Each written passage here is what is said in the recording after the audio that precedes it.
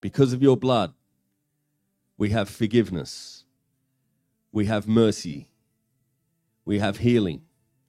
We have relationship. Because of your blood, we have it all.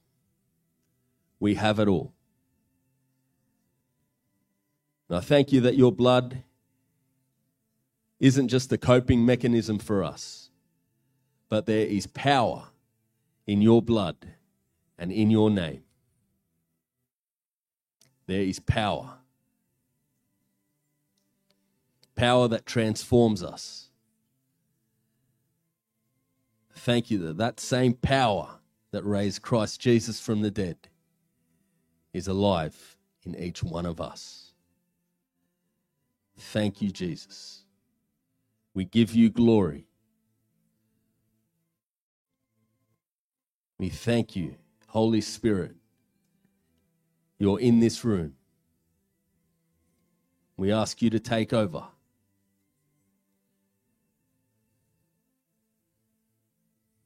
I thank you that people here tonight are going to hear your word as it applies to them.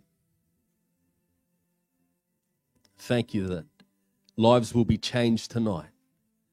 Mindsets will be changed tonight. Hearts will be changed tonight.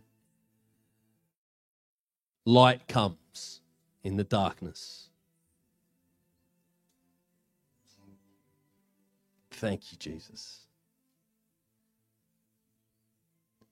We thank you in advance for everything you're going to do. We give you glory. We worship you. We worship you. We worship you. We love you, Lord.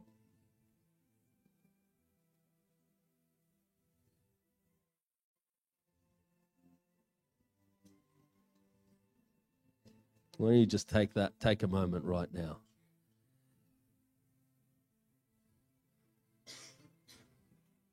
And just thank him for what he's done for you.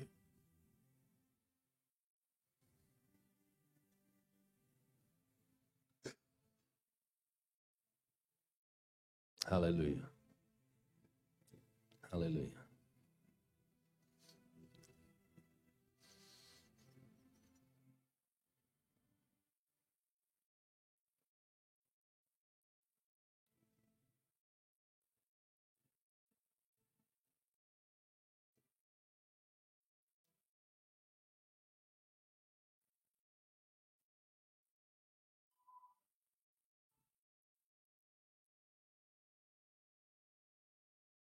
Amen.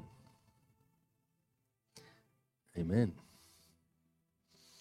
It's good to be in God's presence, isn't it? Even better when we're all together. So welcome to everyone here. If you're here for the first time, special welcome to you. Welcome to our family. You are most welcome. And we're in for a great night. Just a couple of announcements before we welcome up Pastor Tony. Kids ministry is on up the back, and just a few announcements about that. Kids have to be toilet trained to be in the room. Our preference is parents, if you're dropping them off, just leave the room and come in here. And if you do need to go into the room, please do so through the side door, not through this back door here. One other thing, just as we're leaving, just a reminder there's another church service happening whilst we wrap up here. So as you're leaving, it can get quite loud and echoey out there. So please just try and keep it down so we don't disturb the church service downstairs. But otherwise, who's excited to hear the word of God tonight? Lots of hands going up. Amazing. Why don't we stand to our feet and welcome up Pastor Tony.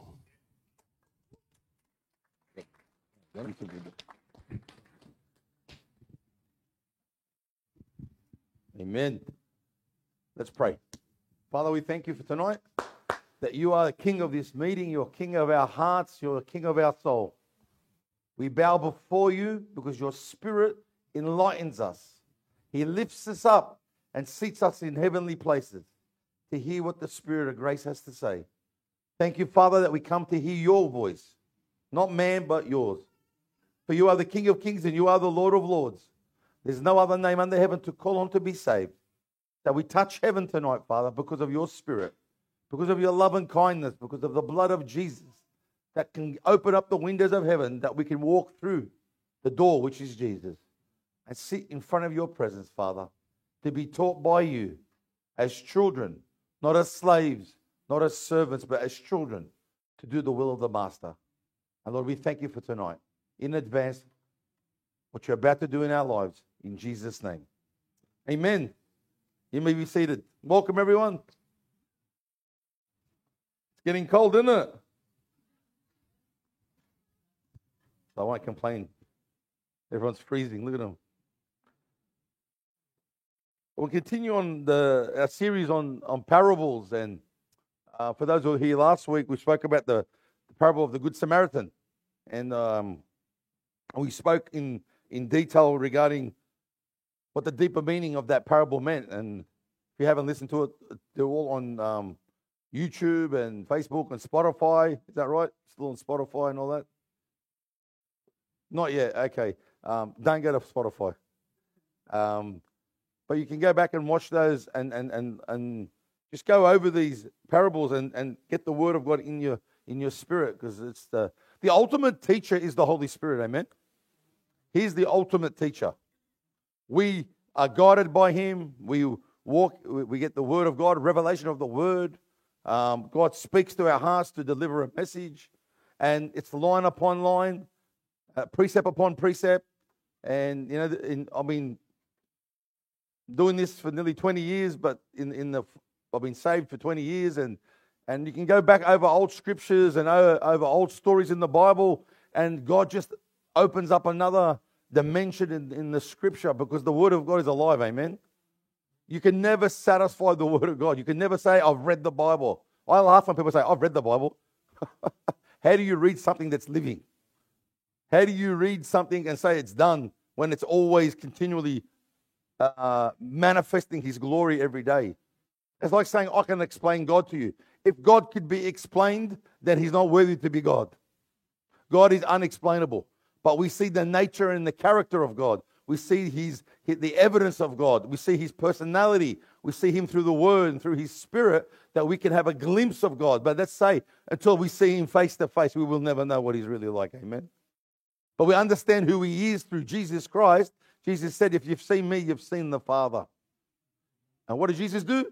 He went about doing good, healing those oppressed of the devil. See, the lie is that God is so far over there and we're so down here, and we are not even allowed to go near him. And the only time we hear from God is when we do something wrong. But that's so contrary to the scripture. And Jesus is talking in these parables, and we talked about parables, how they're a story to define a spiritual meaning or a teaching. And some parables get into allegory, which is a deeper spiritual meaning. And it's to teach us. And people say to me all the time, but parables are hard to understand. And, in some cases they are. And it's like Jesus is talking in the language, because even the disciples said it.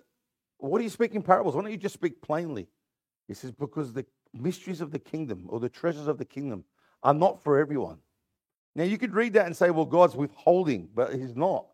They're not for everyone, because not everyone will accept it. So when you get a treasure from the Lord, when the light of the gospel shines, like this analogy I heard years ago. It was like a guy takes, in the middle of the night, he takes a torch, like a floodlight, and he walks into the barn and he shines it. And all of a sudden the cockroaches see the light and they run for their life, and the rats run for their life. But the birds come, and then the moths come. They're attracted to the light. But the rats do a runner. And it's like it's the same light, but some run and some come towards. And that's like these parables, because when he was speaking these parables, the Pharisees were running away from the truth, and the people that, like the disciples, were coming to the truth. And when we get a revelation who Jesus is, we're either going to run or we're going to come and accept it. But the problem wasn't the light, it was what you were willing to accept. And God knows the hearts of people that they would never accept his word. If you read through the whole 4 Gospels, you'll find that Jesus starts talking in parables when he realizes that Israel, or the council, have rejected him as king. They've rejected his word as the Messiah. You know, most of the epistles that we read from Paul and Peter and Jude and in the book of Timothy and Corinthians, and you got John, were all to counteract false doctrine. Were all to counteract people going off track. It was always a letter to the churches to explain what the stance was. I mean, the book of John is to counteract agnostic people in his day. Matthew, Mark, and Luke are very similar. They're a synoptic gospel. They're very similar. But the book of John was to deal with people that were saying that Jesus wasn't the Son of God, that Jesus didn't really rise from the dead.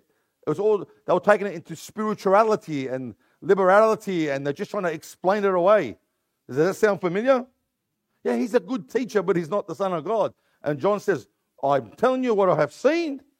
I'm telling you what I have heard with my own eyes. And I'm telling you from the foundation of the world who he really is. And the parables are no different. So I'm going to get my brother Dorian to read. And we're going to read a few of the parables all in a row from Matthew. So if you want to go to your Bibles, Matthew chapter 13 and verse 24 onwards. I'm going to get Dorian to read it, and then we'll go back through every parable. But what I want you is to understand today that God is not hiding something from you. God is hiding something for you. The treasures of the kingdom aren't, the Bible says, don't throw pearls to swines. The treasures of the kingdom aren't to be mishandled. But don't ever think that God's hiding away from you or not trying to give you a revelation. The revelation comes when you're ready to receive it. There's a saying that when the student's ready, the teacher will come. But is your heart ready? Prepare your heart for him.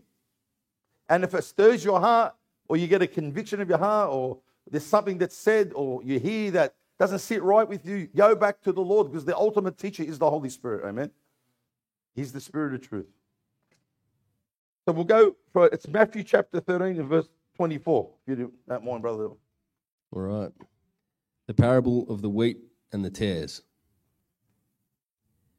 Another parable he put forth to them, saying, The kingdom of heaven is like a man who sowed good seed in his field. But while men slept, his enemy came and sowed tares among the wheat and went his way. But when the grain had sprouted and produced a crop, then the tares also appeared.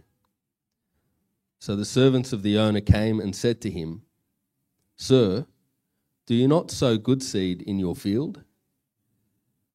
How then does it have tares? He said to them, An enemy has done this. The servants said to him, Do you want us then to go and gather them up?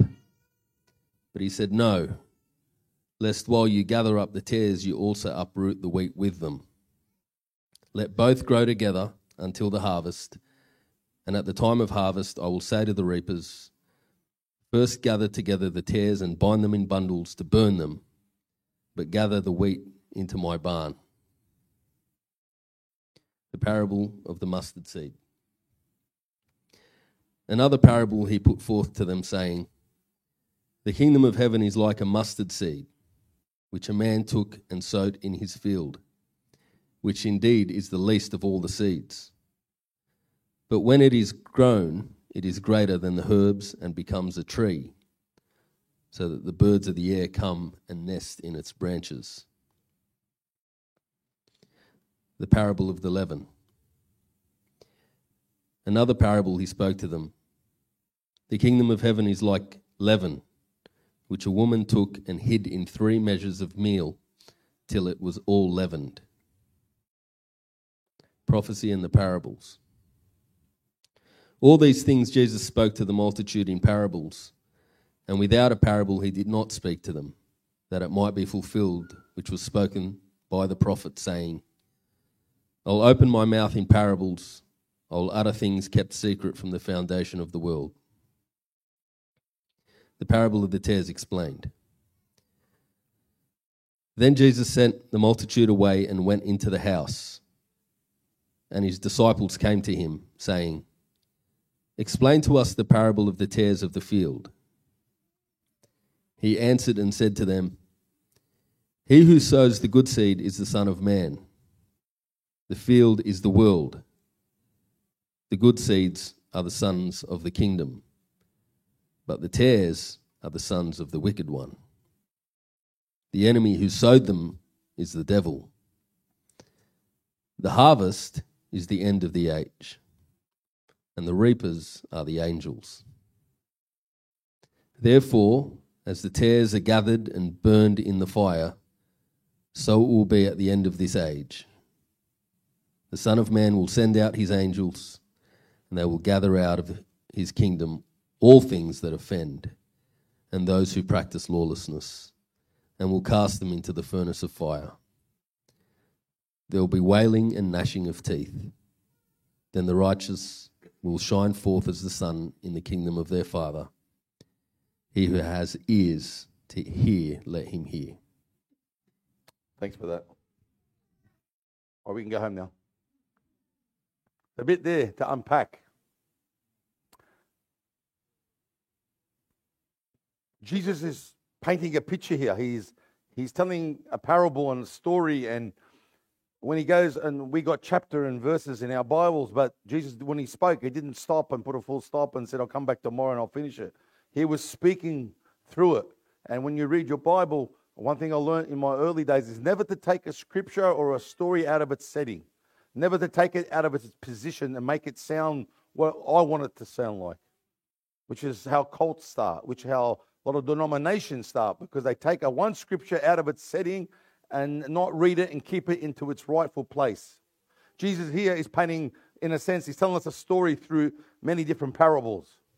And he's telling the story as a painter would paint a picture. If someone was to start painting this picture up here, and they started with this bottom section, and that's all you saw, you'd say, well, that's a lady praying. But who's she praying to? But then as the picture gets a bit more, in context, you'll see more people. And, there's more people praying. Well, who are they praying to? Then you see a tree. They're in the field. And then by the time they paint the whole picture, you'll see, Jesus is preaching, and that's a picture of Jesus. They're out in the garden, and there's people praying. But if I was to just see that bottom part, you wouldn't know the full story of the picture. Amen? That's like getting a scripture and pulling it out of its setting and saying that's what it means, but without putting it in its rightful place. Here in the story here, if you get, even before Matthew 13:24, there's a very common parable where the farmer sows seeds. Some fall on hard ground, some fall on soft ground, some fall on stony ground, and some fall on good soil. You've heard that millions of times if you've been in the church. And it talks about that's the word. The farmer is God. God sows the word. And some take root, some don't. Some produce a harvest. Here, it's a sort of a similar story, but when he explains it towards the end, he says that the sowing of the farmer sowing in the field was people. And at night, someone comes and sows tares, which is a weed. And the weed is now in the same field. And then he says that that's from the devil. And these are the people of the kingdom. And we're going to touch on this a little bit, because Jesus now is using an analogy that's very familiar with the Jewish people. Very familiar with his time and place. May not be familiar with us. I mean, who here likes gardening? Oh, made a lie out of me. Who here likes planting? Who here's got a farm? Who here has 100 acres? Rabbits wants to shoot there, all right? I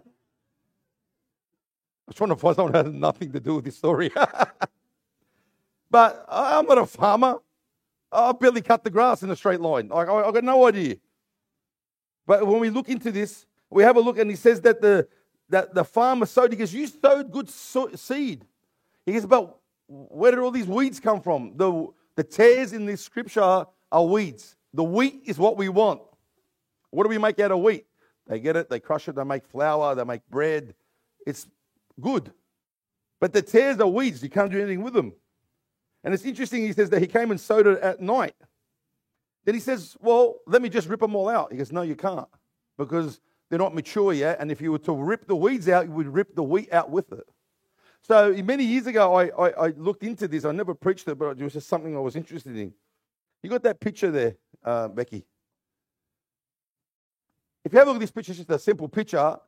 This is a sketch of wheat, and this is the sketch of tares. When they're growing up, they love the same environment, same soil, same weather, and they all grow together. And if you can look at it on the surface, you'll see they're very similar. It's not until they mature that you'll find out what's wheat and what's a weed. That's wheat, but that's what they would call darnel weed. And darnel weed would grow in the same atmosphere or the same zone as a wheat.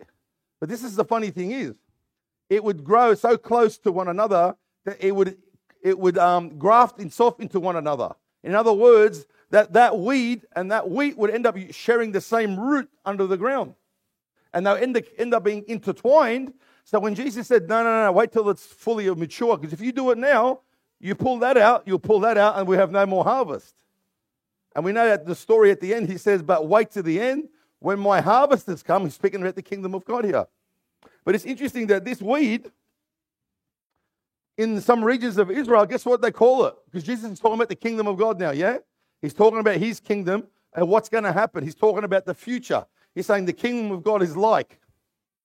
And this is what he was trying to say. He says, in the kingdom, you're going to have the truth, which is wheat, but you're going to have the false. You know what they used to call this in Israel? A lot of the farmers? False wheat. The false wheat would be in the same garden as the true wheat. Let me say it this way. False converts or false believers will be in the same garden as true believers.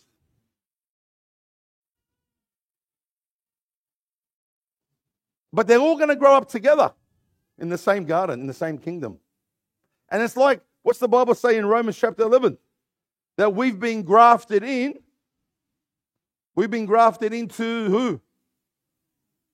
Into what? Into Christ. In Christ, we're grafted into the blessings of Abraham. Paul does an analogy. It's an olive tree.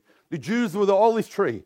But the branches are broken because of their unbelief. And guess what God did? Through Jesus Christ, reconciled us back to God. He grafted the Gentiles, which is us, into the tree. We got grafted in, which means we start to grow within that tree. Just like the enemy is doing the exact same thing here. He's planting seeds in the kingdom and they graft into the root. And guess what? You can't determine what's false and what's true anymore. And they grow up together. Oh, when I was seeing this, I thought, wow, Lord.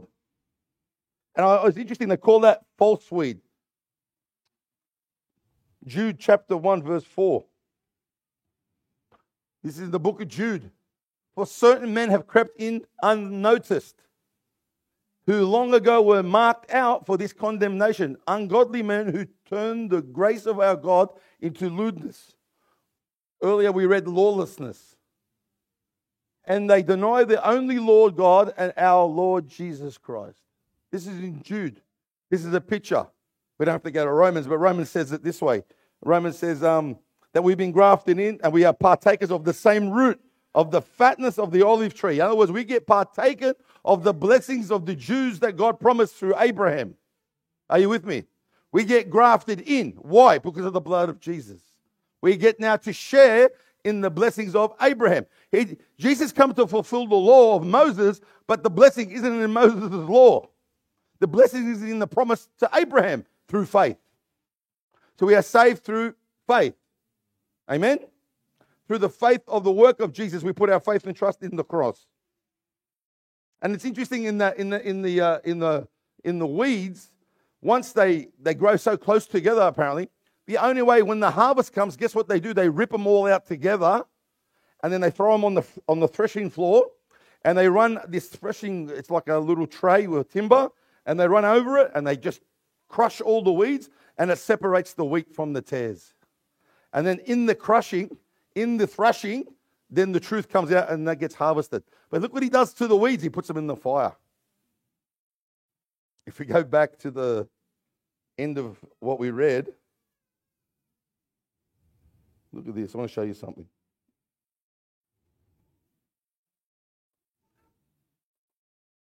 Boy, what's going crazy?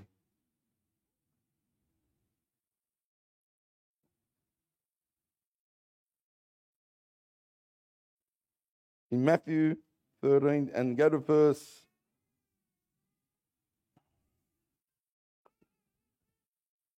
41. The Son of Man will send out his angels. Angels always represent ministering spirits to God and to us. And angels always harvest. Remember we spoke about this Adam, a few weeks ago, we said that angels always harvest.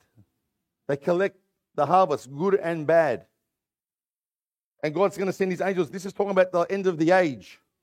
And he says that in verse 1, the Son of Man will send his angels, and they will gather out the king of all those that offend and those who practice lawlessness. What did Jude say? There's men crept in among us. They're with us. They share in the same root. They say all the right things. They smell the same. They look, they say the right. But guess what? They're people of lawlessness.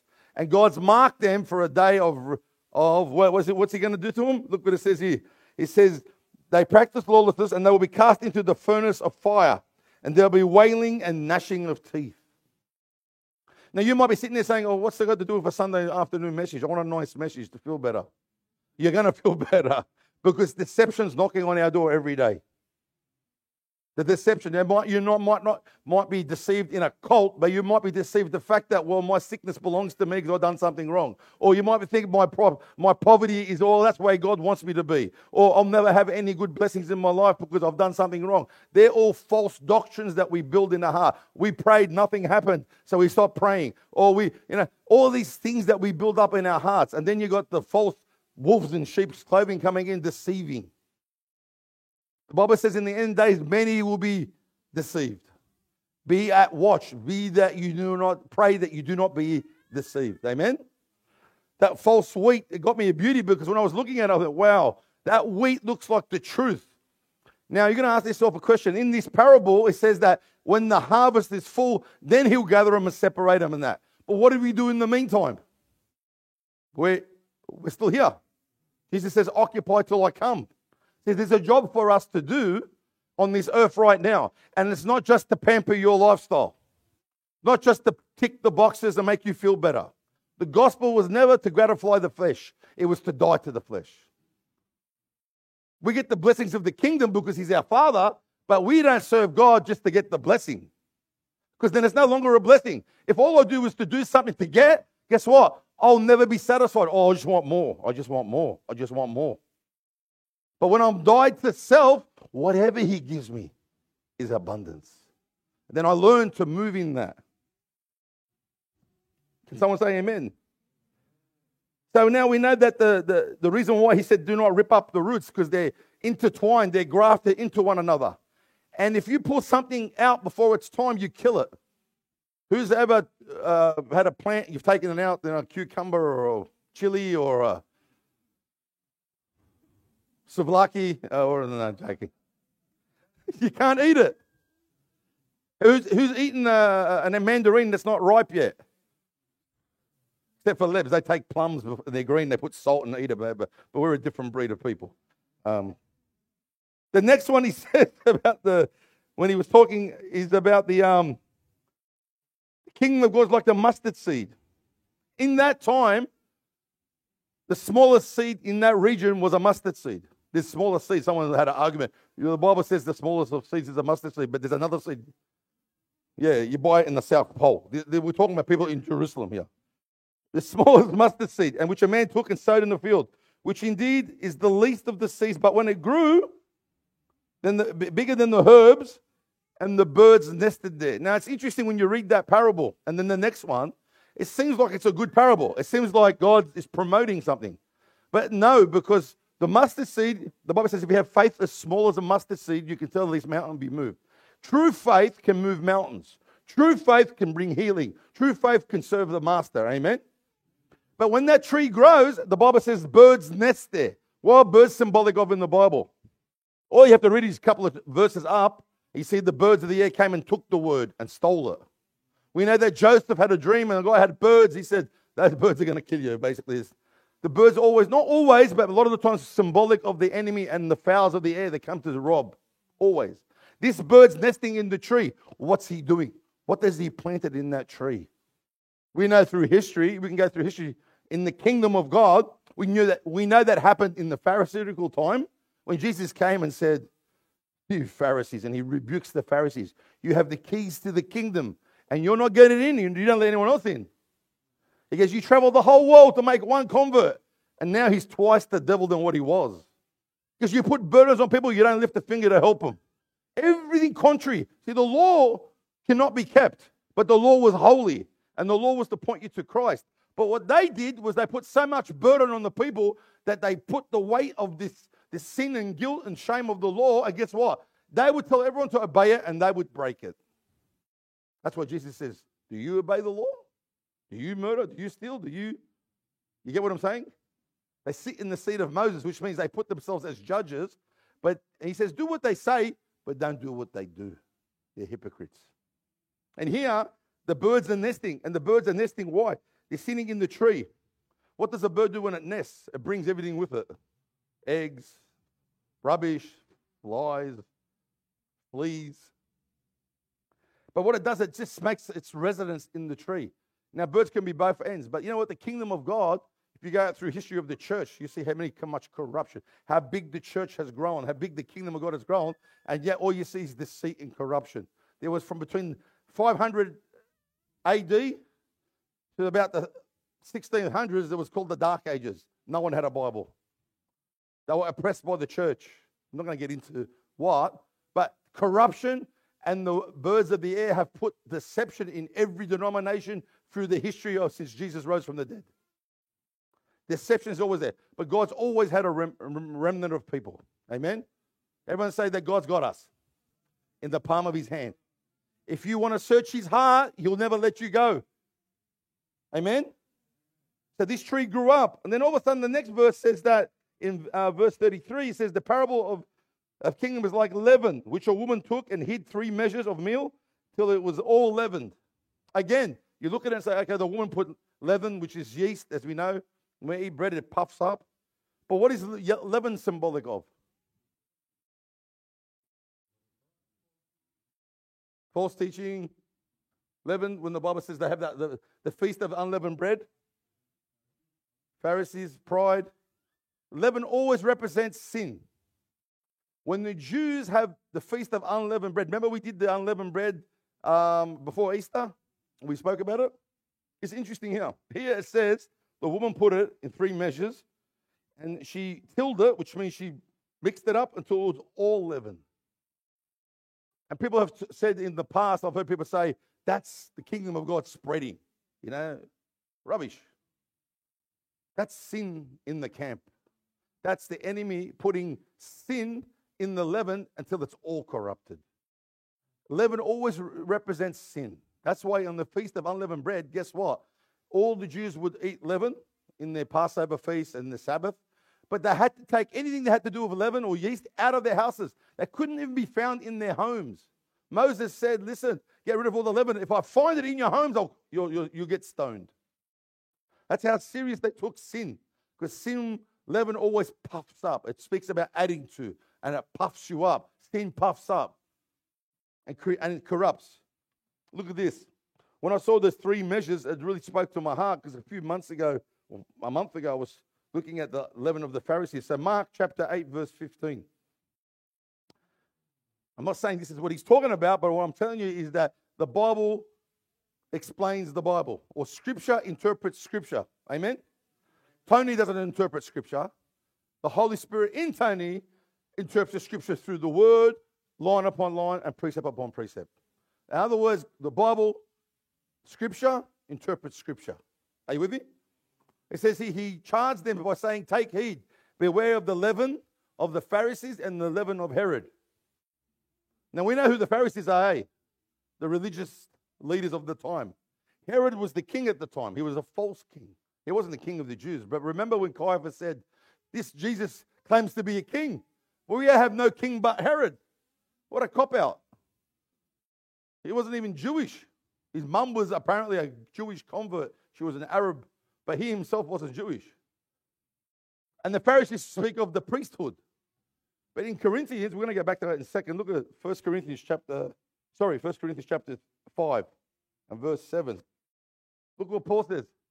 Therefore, purge out the old leaven, that you may have a new lump, since you are truly unleavened. For indeed Christ, our Passover, was sacrificed for us. Therefore, let us keep the feast not with old leaven, nor with the leaven of the malice or wickedness, but with the unleavened bread of sincerity and truth. Rabbis were speaking the other day about sympathy and empathy for someone and the mercy of God and how you can show mercy when you've received mercy. It's interesting here. It says that the leaven he was talking about, I believe the Corinthian church here. See, you got to understand the Corinthian church were baptized in the Holy Spirit. They were speaking in tongues and the gifts of the Spirit were in operation. Everything was happening. But they were all out of order. They were all in sin. And people say, well, see, look what happens when you go down that road. You end up in sin. Trust me, you're sinning even if you've got the 10 Commandments on your wall. But this mob here got the gifts of the Spirit, and Paul was trying to tell them, listen, get rid of the old leaven, which is talking about the law, talking about how you lived your lifestyle, and start getting a new lump without any corruption.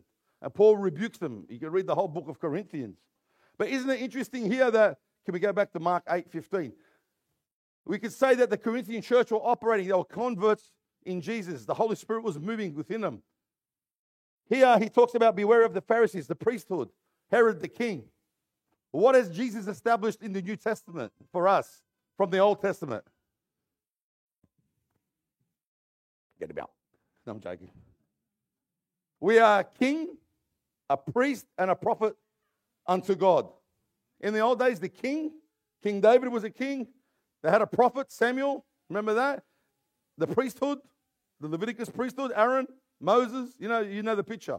But when Jesus came, he was our true priest. He was our true prophet. And he was our true king. And when we got saved, we became a king, a priest, and a prophet unto God. Amen? Every father in this room is a king and a priest and a prophet to his own home. If you're waiting for someone else, the enemy will come and put seeds and destroy your family. We got to rise up as men of God and as fathers and as brothers and that, as kings, priests, and prophets unto God for our people. Amen. Here, he's saying, be wary of the Pharisee. Why? Because the devil's going to pervert our kingship, our priesthood, and the Corinthian church speaks of false prophets. And here, Jesus is warning him in this parable. He says, 3 measures. I just spoke to my heart. That this leaven is be wary, because now he's showing us a picture. The kingdom of God has got wheat, but that's got also weeds. One's from God, one's from the devil, but they're growing up together. I'm going to plant a seed. It's going to grow into a big empire. But guess what? Birds are going to nest there. Watch what they're nesting. What are they saying? What are they doing? Here it goes. And watch out for the teachings. Be wary of false teachers because they're going to corrupt the whole batch. The enemy cannot stop the kingdom of God. All he has got is to try and deceive us. But we have a great master in us. Amen. We have the Holy Spirit in us. Amen. This is not a bad news message. This is an awareness message because on my gate of my house, I don't have a dog, but beware of the dog. We'll beware of false teachers here because we have the great Holy Spirit in us. Amen. The more you spend time with him, the more you'll know truth. And I love this bit here, Matthew 34:35. Is it up there? Let me have a drink. I was cold when I started.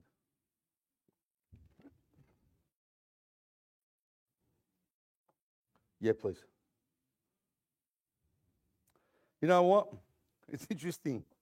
When you give time for the Lord, and I'm not saying that what I'm saying here today is 100% what it all. What I am saying is when it speaks to your heart and you understand that if the compass is off a little bit, we cannot accept it. It has to always point to Jesus. It has to point to Jesus. The revelation of God's word comes in you because the Bible says you need no man to teach you, but you have the Holy Spirit to teach you. What he's saying is that doesn't mean we can't get taught by your pastors and by your leaders. What he's saying is when we teach, that the Holy Spirit inside you, if you have enough love for him, that it would marry up, your spirit and his spirit marry up, and you know the truth. I think I shared this once before. I was talking to a guy. He was saying all the right things. Everything about him was right. The word and what he went through and what he saw and these visions. But every time he spoke, my spirit would just, and I'm a pretty easygoing sort of guy, so I'm listening to the guy, wow. Finally I said, this guy's demon possessed. In my spirit, I was like, it's not right. Why? Because the truth inside me, in my mind, I thought he was all right. Like he said all the right things. But the truth inside me was just not sitting well. And guess what? The guy had a demon in him and he was deceived. And we prayed for him and God set him free. But I could have been easily swayed by the miracles he was seeing and all these things he was going through. But in my spirit, why? I've spent enough time with the Holy Spirit to have an understanding that if the peace of God's not there. So I don't have no opinion. I pray that you read the Bible more than me. I pray that you've done more miracles than me. I pray you've preached to more people than me. But I don't care about what you're doing. I want to know what the Holy Spirit's doing inside me. Because if I'm not right here, I can't do anything out here. And then we get deceived. I want to know what's right in my heart. Are you with me? And then outwardly, I'm not trying to perform. Rabbi's not trying to perform. We're not trying to perform. We're not trying to outdo each other. But I love it when I'm 20 years in this and I still get excited when someone says to me, I got filled with the Holy Spirit, or I got healed, or I got saved. I still get excited like a little kid. Why? Because I know what it did to me 20 years ago. And that deception's not coming in. But we can be deceived. Because Jesus said to Peter, I'm going to pray that devil's coming to sift you like wheat.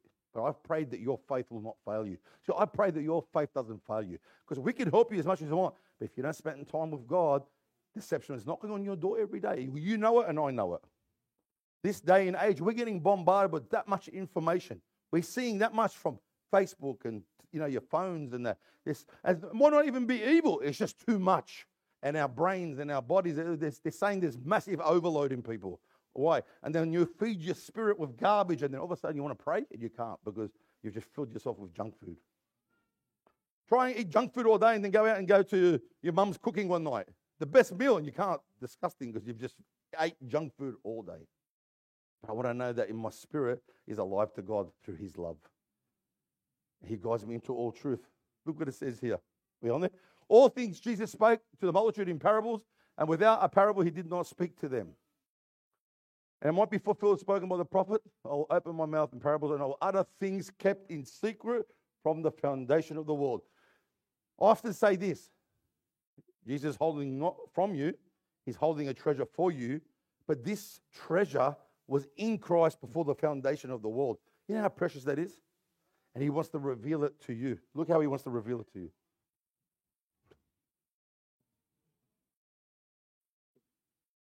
The secret is kept. He will utter things kept in secret from the foundation of the world.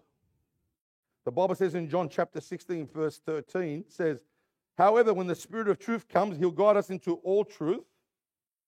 For he will not speak of his own authority, but whatever he hears, he will speak, and he will tell you things to come. All right, that's a very familiar scripture in this church. That when we receive the Holy Spirit, he's the Spirit of truth. He didn't say he's the Spirit of power or the Spirit. We know he is power. We know he's the anointing. We know he's the baptizer of the Holy Ghost. But he says here, when you receive the Holy Spirit, you receive truth. Why does it? Because the Bible says the truth will set you free. Okay? See, the Corinthian church had the power of God, had no truth. This guy was sleeping around. This guy goes, turn him over to Satan. You get what I'm trying to say here. But look at this. In 1 Corinthians, chapter 14. And this really spoke to my heart. God's going to reveal scripture through parables in Christ before the foundation of the world. Look what it says here. For he who speaks in tongues does not speak to man but to God, for no one understands him. However, in the Spirit he speaks mysteries. You can say it this way, in the Spirit I speak the treasures that are hidden in Christ before the foundation of the world. In the parable he's given them to me, and in the Spirit I speak them out. When the Spirit and the Word come together, they bring life inside you. If you spend enough time in God, he'll bring the treasures of heaven and the treasures of the Word and put them together, and there's nothing but explosion in your spirit. And then we can walk like him. The treasure, the transformation, the revelation you're getting isn't to say, look what I got. If it doesn't transform you, it's only information.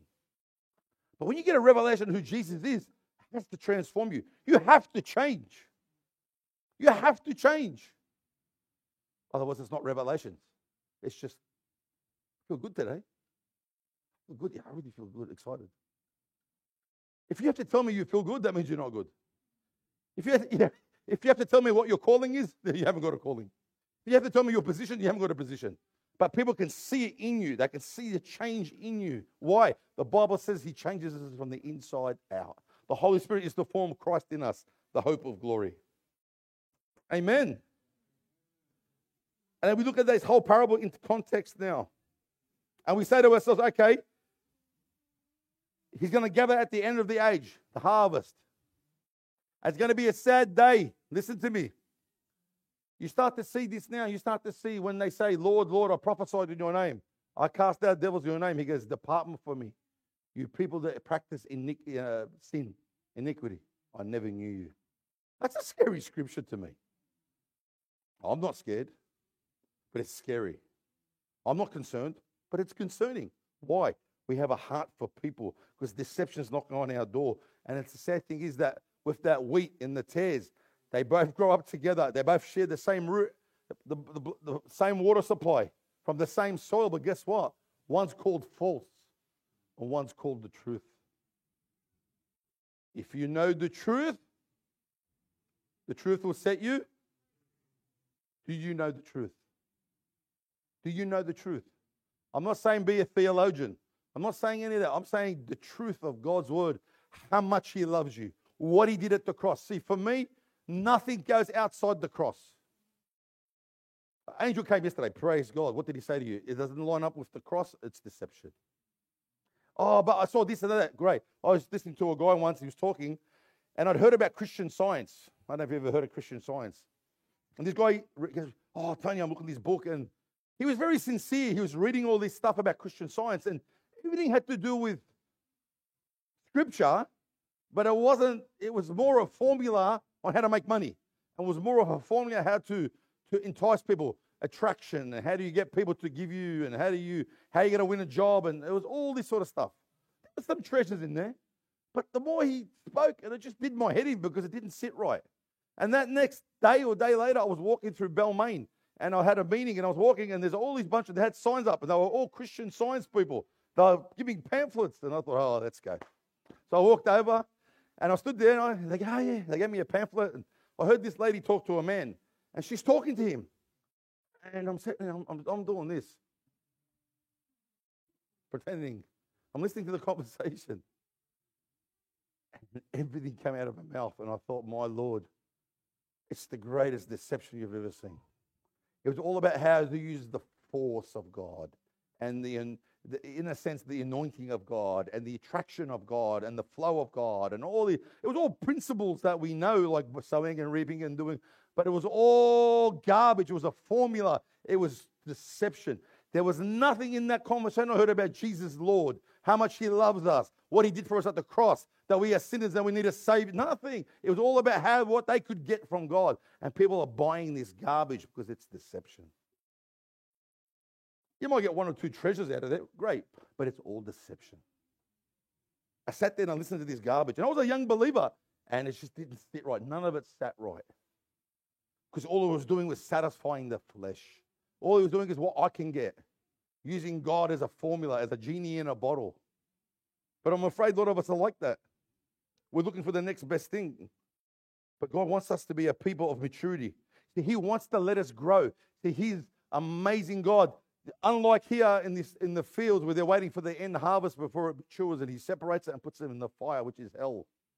We have a Holy Spirit in us right now that can warn us of deception so we can grow and not get entangled with the false. Because the false is there. Turn on your TV. I read an article the other day about this Christian minister and the garbage that he was saying and the justification of the rubbish that they're talking about. He's a church. I think, is this guy a believer? He's got a church and he's a believer and he's speaking. He might as well have been a heathen. The stuff he was saying that we should be doing when it came to abortions and it came to a few other things, and just the way he spoke, and I thought, this guy's serious. They just twist the scripture. They twist the word of God. They twist the love of God. They pervert the love of God. But we have a Holy Spirit in us, amen. He guides us into all truth, amen. And he loves us because the first thing he does, he edifies Jesus in us. Can we stand?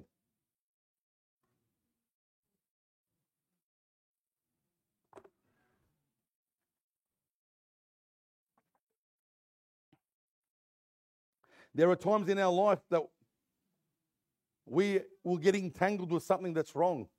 And it's not a condemnation thing. It's a revelation thing that I can chop away. The beauty about it, because of the blood of Jesus, I can chop that root that's been entangled. I can chop that thorn that's grabbed me. I can chop that mindset, the lie of the enemy that's put inside me. See, this is talking about the field, the kingdom of God. But what about your inner world? What's happening on the inside of your world? Now, are you right with Jesus right now? Have you allowed the King of Kings and the Lord of Lords to come into your heart right now? You might have been hurt. I know a lot of people have been hurt by ministers of the church, or hurt by church, or hurt by people that are in authority. And they're the sort of things the enemy sends to entangle you, to bind you. But Jesus says, if you know the truth, you will be free. You will be free. Listen to me. You will be free because the blood of Jesus on the cross sets you free. Hallelujah. What Jesus did on the cross, it's a finished work. The word "it is finished" on the cross, there's another Hebrew word that says that it is complete or it is perfect. There's nothing left to do. He did it all. And when the devil knocks on your door, you can say, hang on, devil, every accusation you make against me is being paid in full. There's nothing you can do. There's nothing I can give you. There's nothing you can take from me because it's been paid in full. Why? Jesus emptied himself. The Son of Man on the earth, he's the Son of God. He took what we deserve, the punishment that we deserve. He took that and he gave us everything that is rightfully his. In other words, we deserve hell. We deserve punishment. We have broken his laws, but Jesus didn't. So what Jesus does, he goes, what's rightfully mine is sonship, kingship, anointing, blessings. I'm going to take what you deserve and I'll take it upon me. And what I have already got, I'm going to give it to you. The great exchange on the cross. And then the Holy Spirit comes in to make his home with you. And then our eyes can open and see the deception that's from afar. This is not over. This is just the beginning, guys. God has taken us to a place deeper in him, in this body today. But he wants us to know how much. The first deception that you got to understand, you got to get rid of, that you're not loved, that you're rejected, but you're not. God has not forgotten you. Hallelujah. Jesus foresaw this, what would happen on this earth today.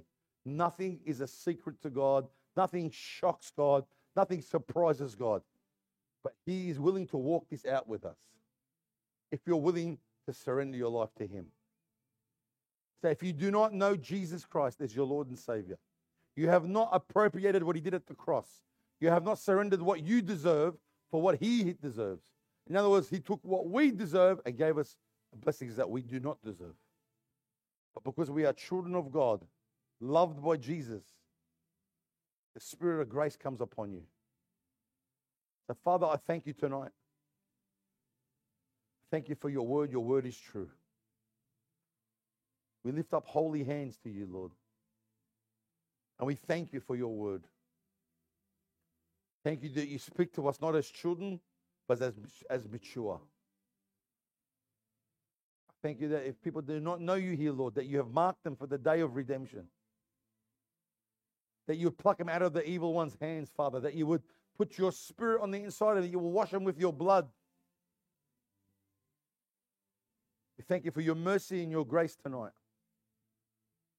We thank you, Father, for your wonderful gift of salvation.